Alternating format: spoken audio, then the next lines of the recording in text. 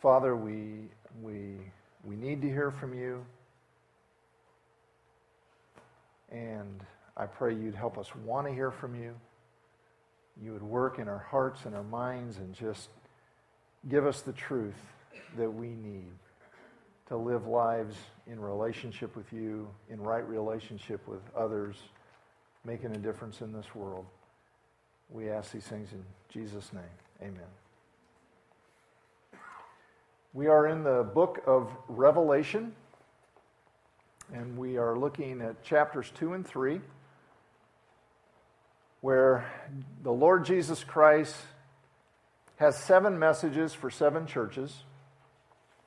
And at the end of each of the messages, it says the same thing. It says, "He who has an ear, let him hear what the Spirit says to the churches." Which tells us that these messages weren't just meant for the specific churches they were initially addressed to, but they're for everyone who's got an ear to hear. And that what Jesus says to each church, he says to every church. And so we're asking the Lord to give us ears to hear what he would want to say to you, what he would want to say to me, what he wants to say to all of us. And today we come to the 6th message to the church in Philadelphia, not Pennsylvania, but the original Philadelphia in Asia Minor, what is now the nation of Turkey. So we're going to read Revelation chapter 3, verses 7 through 13. I invite you to follow along. Grab your Bible. Use one that's in the rack in front of you. Here we go. Revelation 3, 7 through 13. These are the words of the Lord. To the angel of the church in Philadelphia write, "These are the words of him who is holy and true, who holds the key of David. What he opens, no one can shut. What he shuts, no one can open. I know your deeds. See, I have placed before you an open door that no one can shut. I know that you have little power, little strength. Yet you have kept my name and have not kept my word and not denied my name. I will make those who are the synagogue of Satan, who claim to be Jews, though they are not, but are liars. I will make them come and fall down at your feet and acknowledge that I have loved you. Since you have kept my command to endure patiently, I will also keep you from the hour of trial that is going to come upon the whole world to test those who live on the earth. I am coming soon, so hold on to what you have, so that no one will take your crown. Him who overcomes, I will make a pillar in the temple of my God. Never again will he leave it. I will write on him the name of my God, the name of the city of my God, the New Jerusalem, which is coming down out of heaven from my God, and I will also write on him my new name. He who has an ear, let him hear what the Spirit says to the churches."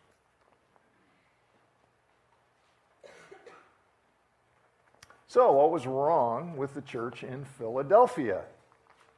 Kind of get used to asking that question, because each church we've read, except for one so far, has had something wrong with it. What's wrong with Philadelphia? Nothing, apparently. Or nothing much, because Jesus does not reprimand them in any way. Doesn't mean they were perfect, because there is no such thing as a perfect church.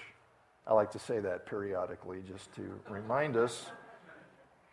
Why is that? Because churches are made up of people. People aren't perfect, therefore no church is perfect. But this church, they were faithful to him. They were faithful.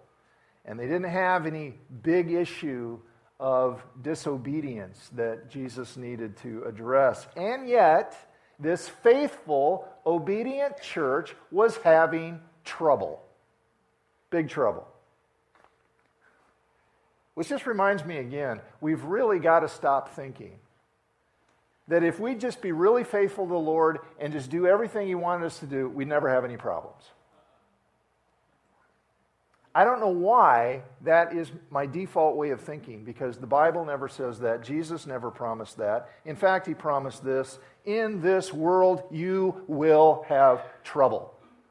I don't know what's so hard about that to grasp, but there it is. And this church was experiencing that. Verse 10, for example, talks about them enduring patiently.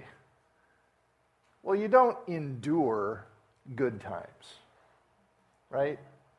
If you're enduring, things are tough. Things are hard. And apparently what was going on is they were experiencing a lot of opposition from their community, particularly by those who belonged to the local synagogue, and they were feeling pressure to deny Jesus. Jesus commends them for not doing that.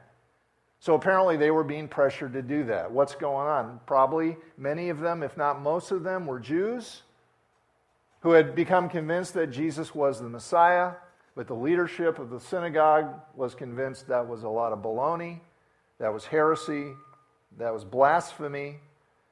And so the leaders considered them traitors for becoming followers of Jesus. And in all likelihood, had kicked them out.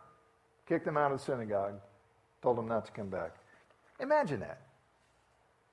Imagine getting kicked out of the place where you had learned about God, where you worshiped God, where you enjoyed the company of God's people.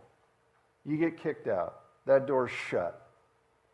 And the door was closed to them because they would not deny Jesus. They wouldn't renounce him as Lord. How do you think that made those Christians feel? Do you think they felt happy because they were doing the right thing against strong opposition? Maybe. I hope so. But I think the main thing they felt, or the main way they felt, was weak. Jesus says in verse 8 to them, I know you have little strength. That tells me they felt inadequate. Inadequate to do the job Jesus had given them to do. To be witnesses in this city they were in. To be bold. To share the good news. To love their enemies. To tell them the good news even though they didn't want to hear it.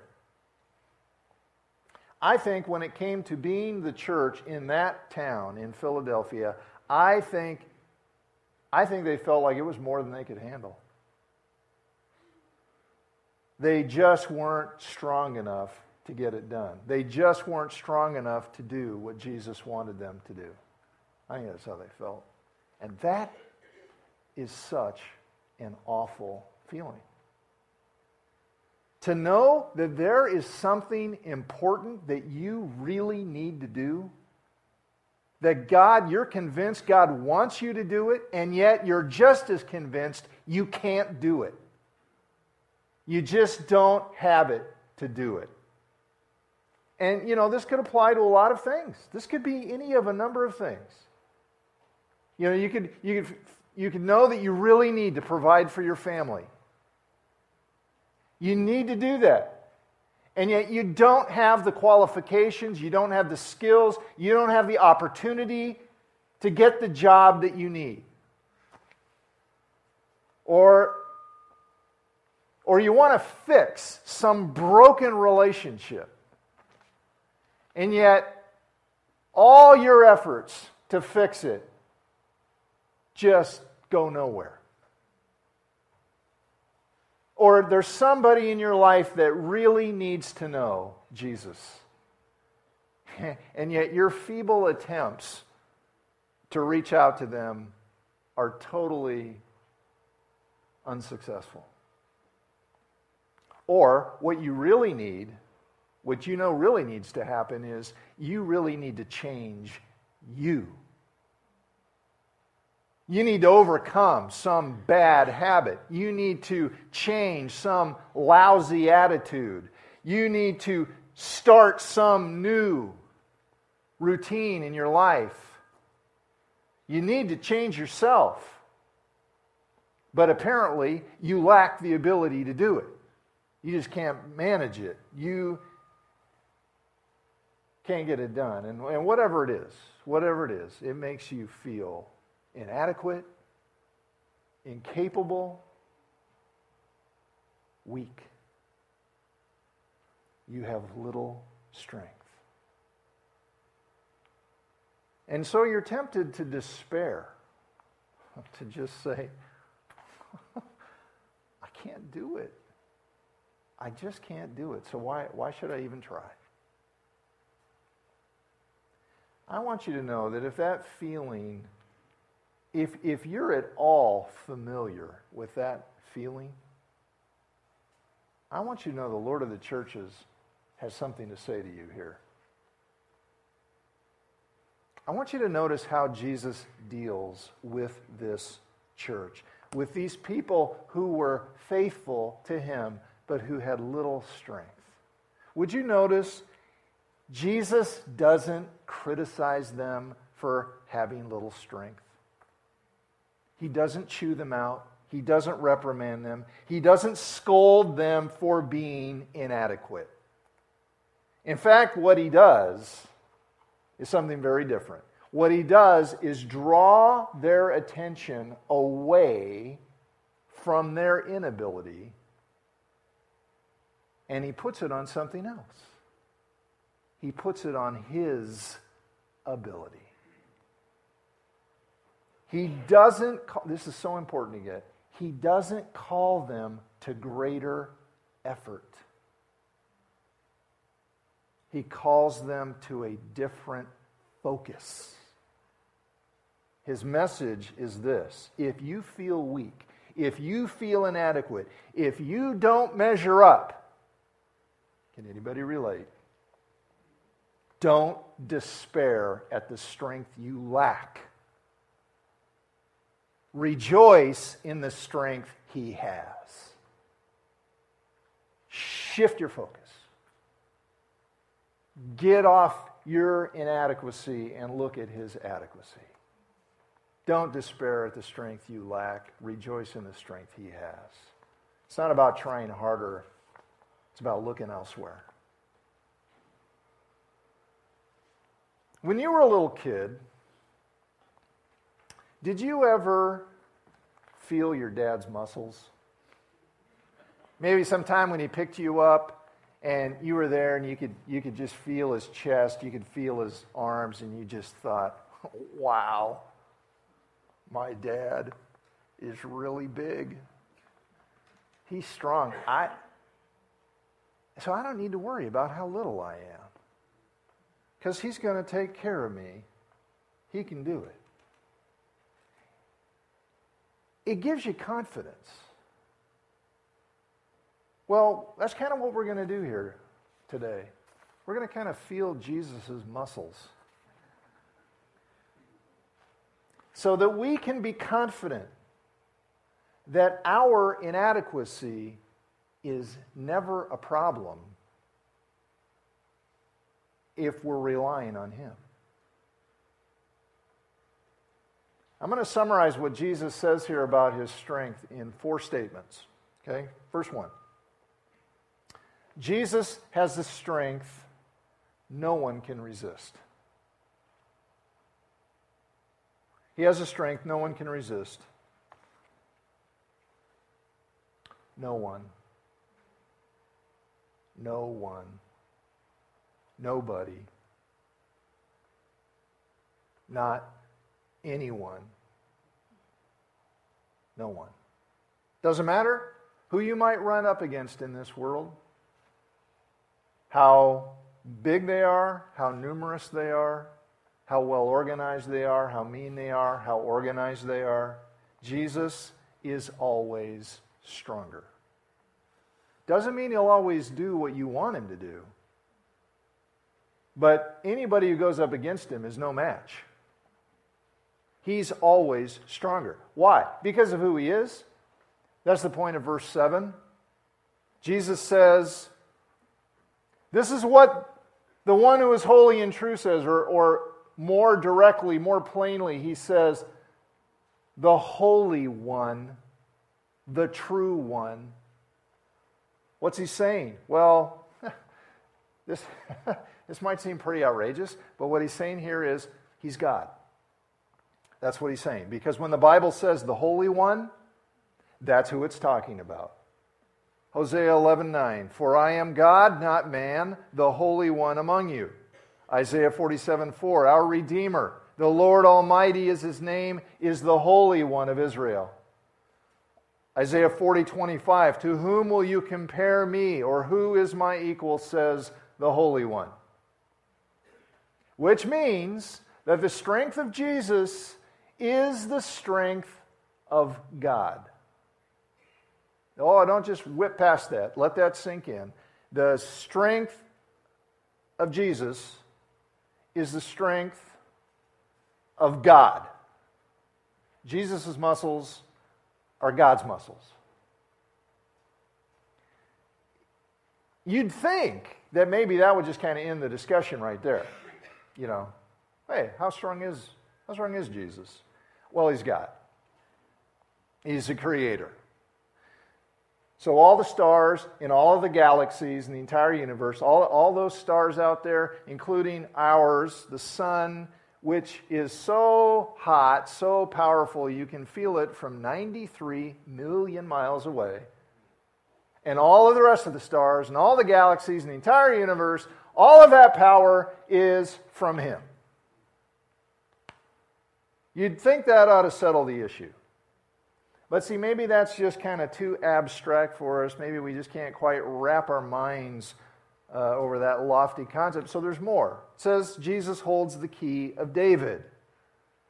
That means he has the authority to rule the world as God's chosen king.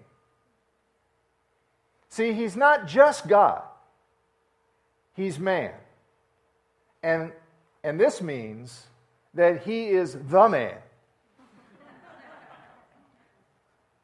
He's the man with the greatest authority over all men, because God promised David that his descendant would rule the nations. Jesus, the son of David, the Messiah. He has the power to rule this world. So, see, his power is not just out there somewhere, just out there in space somewhere. He has the authority to rule over anyone and anything on this planet. Okay, now in case that's still too abstract for us, he says this: what he opens, no one can shut, and what he shuts, no one can open. That's pretty plain, right? That doesn't require a lot of explanation. Okay? If he opens, it's staying open. If he shuts it, it's staying shut. Period. In other words, his strength is utterly irresistible. You can't overpower him. You can't overcome him. You just can't.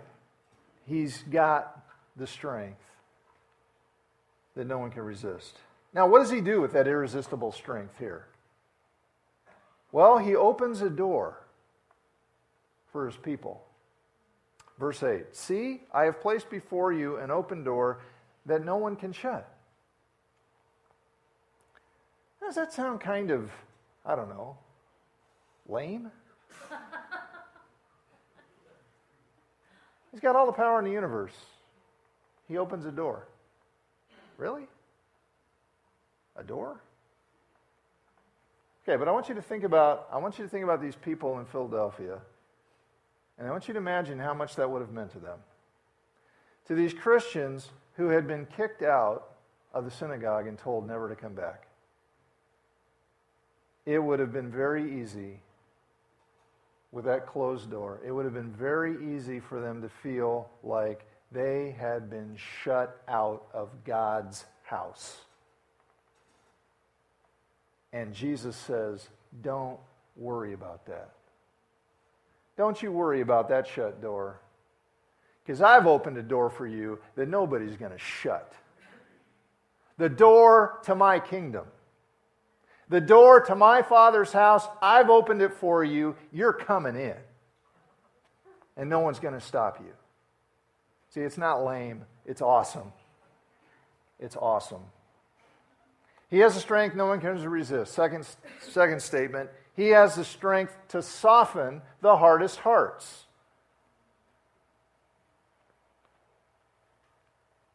There's a saying in the book of Proverbs, goes like this. It's from Proverbs 18. An offended brother is more unyielding than a fortified city. An offended brother is more unyielding than a fortified city. In other words, when somebody who knows you has come to the conclusion that you are a total jerk because of something you did or said or whatever, when somebody who knows you has decided you're a jerk, you'd have an easier time conquering a well-defended city than in changing that person's mind. That's the way we are.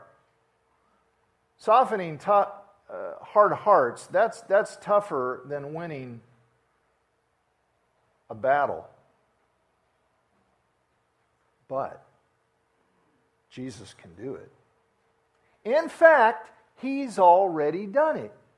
In your life, if you've come to the place of receiving him into your life to forgive you and to lead you to be your Savior and Lord, he's already done it. Because, see, at one time you had a hard heart.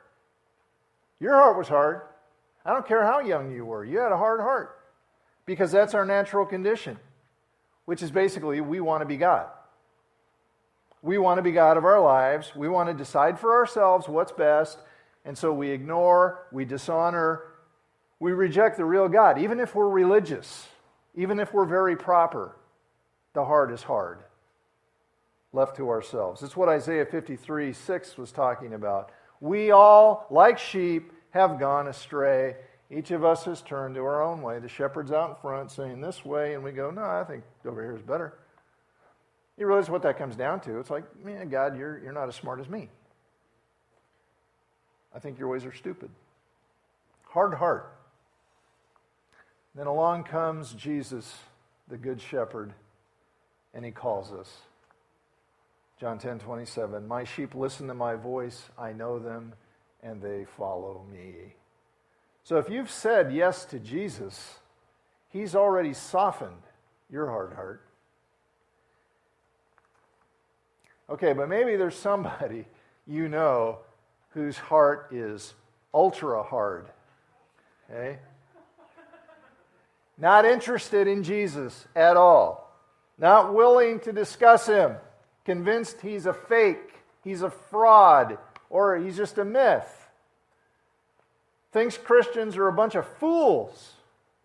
Thinks Christianity is a farce. Well, that's pretty much what those people in Philadelphia thought who were opposing the church. You know, they thought Christians were the worst. They were traitors to God. They weren't just unbelievers. They were blasphemers. To call Jesus Lord, they were truly offended brothers.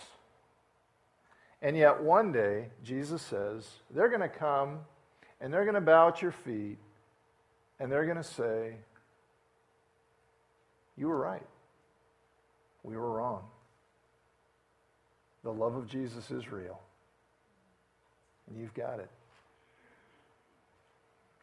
Don't despair at your inability to change somebody's mind about Jesus. You know, that's not our job anyway. It really isn't. Our job is to proclaim him, to present him, to share the good news, to pray for those people, but to share the good news and to live it out, to show that it's authentic. But we can't change anybody's mind. We don't have the power to do that. Jesus does. So take the problem to him. You know, it's really easy to talk about the problem. It's really easy to be concerned about the problem, to fret about this person, to wonder, what in the heck is God doing? I don't get this. And to fret and to worry. I think if we'd pray about that person as much as we fret and worried about that person, we might just be amazed at what Jesus would do. So take that hard heart to Jesus. He has the strength to deal with it. Third statement. He has the strength to get you through the hardest times. Verse 10. Since you have kept my command to endure patiently, I will also keep you from the hour of trial that is going to come upon the whole earth to test those who live on the earth. Now, there's a lot of debate about this verse. Christians have been arguing about it for a long time. What is this hour of trial? When does it happen? What exactly is it?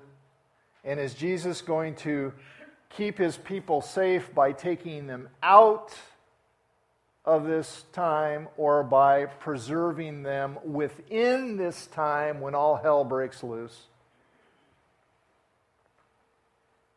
I'm not going to settle the debate, because I don't think that's the point. I don't think that's the point. The point is that Jesus has the power to deliver these people from their worst experience, and he's going to do it.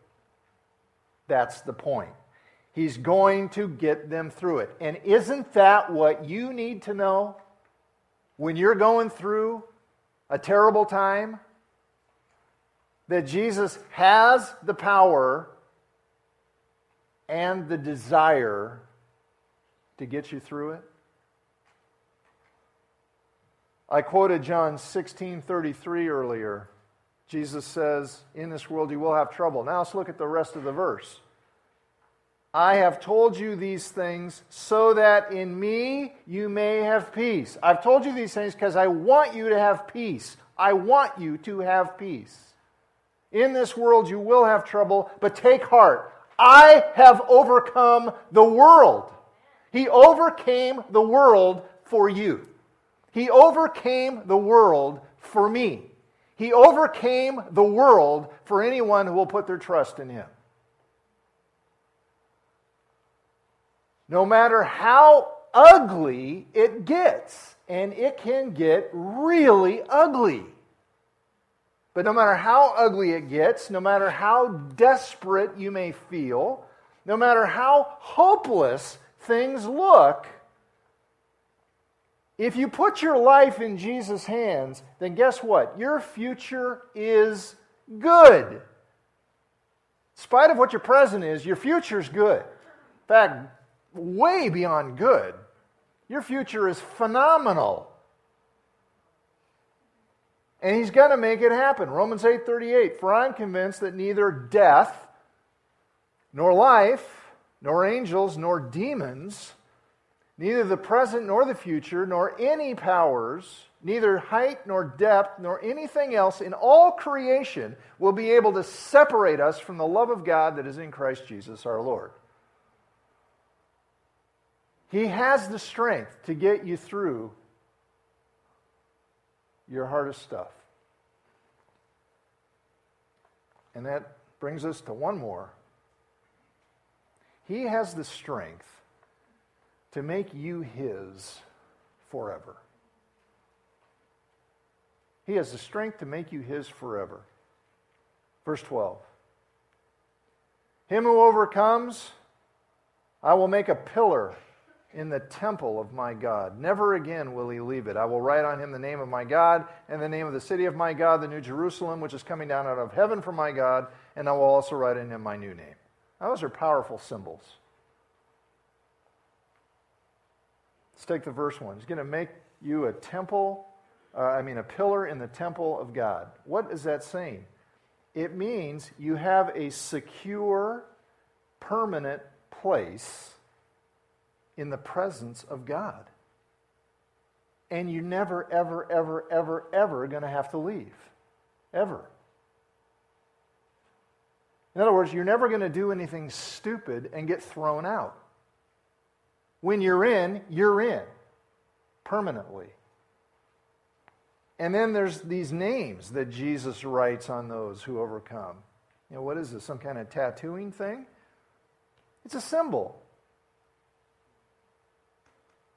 Names are written on something are symbols of ownership, of belonging. You come down and come into my office, grab a book off my shelf, you open it up, every single book is stamped with the same words.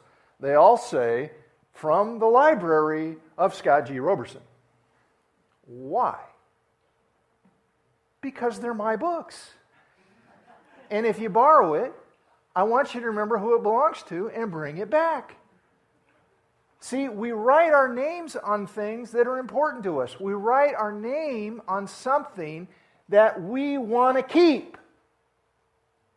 So does Jesus. On those who are His, He stamps His name in triplicate. It's like on every single one who belongs to Him, it says, property of God. Citizen of God's city, bought and paid for by God's Son.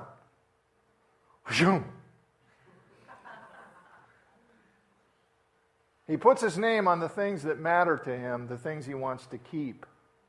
That's us. When He makes you His, He makes you His forever. Okay, but maybe this message is not encouraging you at all.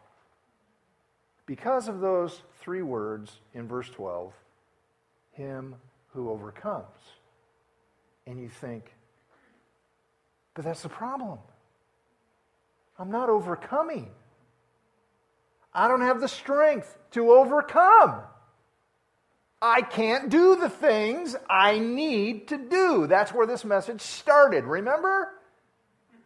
So now you're saying there's all this great stuff that's true of those who overcome. I don't have the strength to overcome. I can't do it. This isn't helping me. This doesn't apply to me. Now I want to say this gently but firmly. If that's what you're thinking, you've missed the whole point.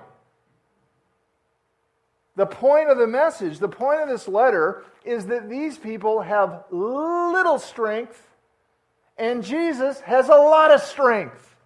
That's what He's been telling them, which He exerts on their behalf.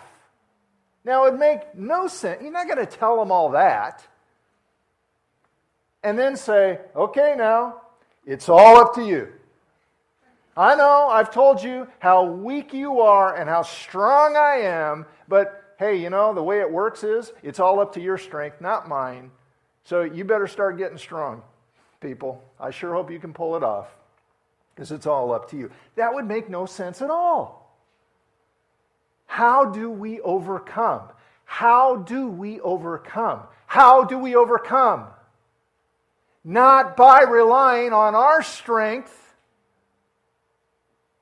but relying on His. Not what we can do, what He does. We don't overcome by our efforts. We overcome by relying on His. That's what overcoming means. It means trusting in Jesus and not in yourself. It means putting your confidence in Him, depending on Him. You have little strength. He's got a lot of strength. So ask Him for His. That's what He's saying. He wants to exert His strength on your behalf. So rely on Him. You say, well, yeah, what does that look like? It looks like praying. Not because praying is a hard work you got to do in order to be good enough, but praying because you're saying, I can't do it. Jesus, I need you to help me. And so you pray about everything because you need Him in everything. It looks like trusting His promises. And when you start feeling like, okay, I'm just a total loser, God couldn't possibly love me, you remember the promise that neither life nor death nor angels nor principalities nor anything in all creation can possibly separate you from the love of God, and you say, okay, I don't feel it, but I'll go with it. It looks like relying on His instructions, which again does not mean, okay, I got this list of things to do in order to get in, or I won't make it. It looks like, I'm desperate here. I don't know how to live life. How am I supposed to live life? I got to go His way. I don't know how to be a good husband. Well, what does God say about being a good husband? Follow His directions, about being a good wife, about being a good parent, about living life in a way that is in relationship with others. And so whatever He says, you go, okay, well, I don't know how to do it, so I guess I'll do it His way. That's relying on Him. So everything He says, if He says, I need other believers in my life. I need to be sharing my life. I need to be connected with people, and they encourage me, and I encourage them, and we worship God together. Then I say, okay. Relying on His strength, not on ours. It looks like living as if you really believe you really need Him. Do you not know? Have you not heard? The Lord is the everlasting God, the creator of the ends of the earth. He will not grow tired or weary. His understanding no one can fathom. He gives strength to the weary and increases the power of the weak. Even youths grow tired and weary, and young men stumble and fall. But those who hope in the Lord, those who wait on the Lord, those who rely on the Lord will renew their strength. They will soar on wings like eagles. They will run and not grow weary. They will walk and not be faint. You, my friend, have little strength, but don't despair, because He has a lot of strength, and He wants to exert it on your behalf. You know, Jesus says to these people, you have not denied my name. You've held on. It doesn't take a lot of strength to hold on to Jesus, because He does all the heavy lifting. It doesn't take a lot of strength to hold on to Jesus. You know what it takes? A lot of humility. A lot of humility to admit that you have little strength and you need His. Let's bow together and pray.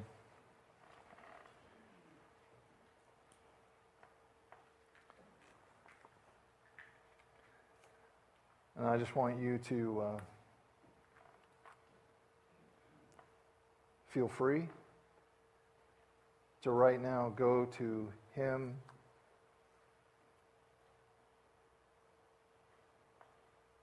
and honor Him who is strong by admitting that you're weak in whatever area you need to admit it, wherever you feel inadequate, wherever you feel like a failure, wherever you feel you're falling short.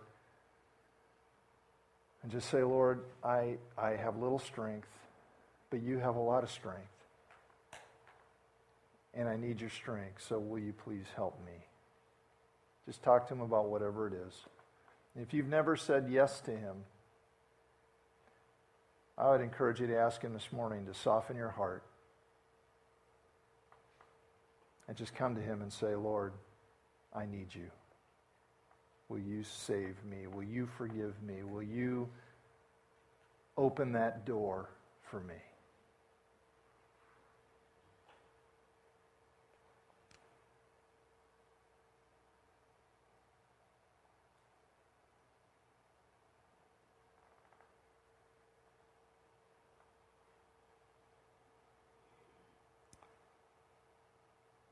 Father in heaven, thank you for such a powerful Savior.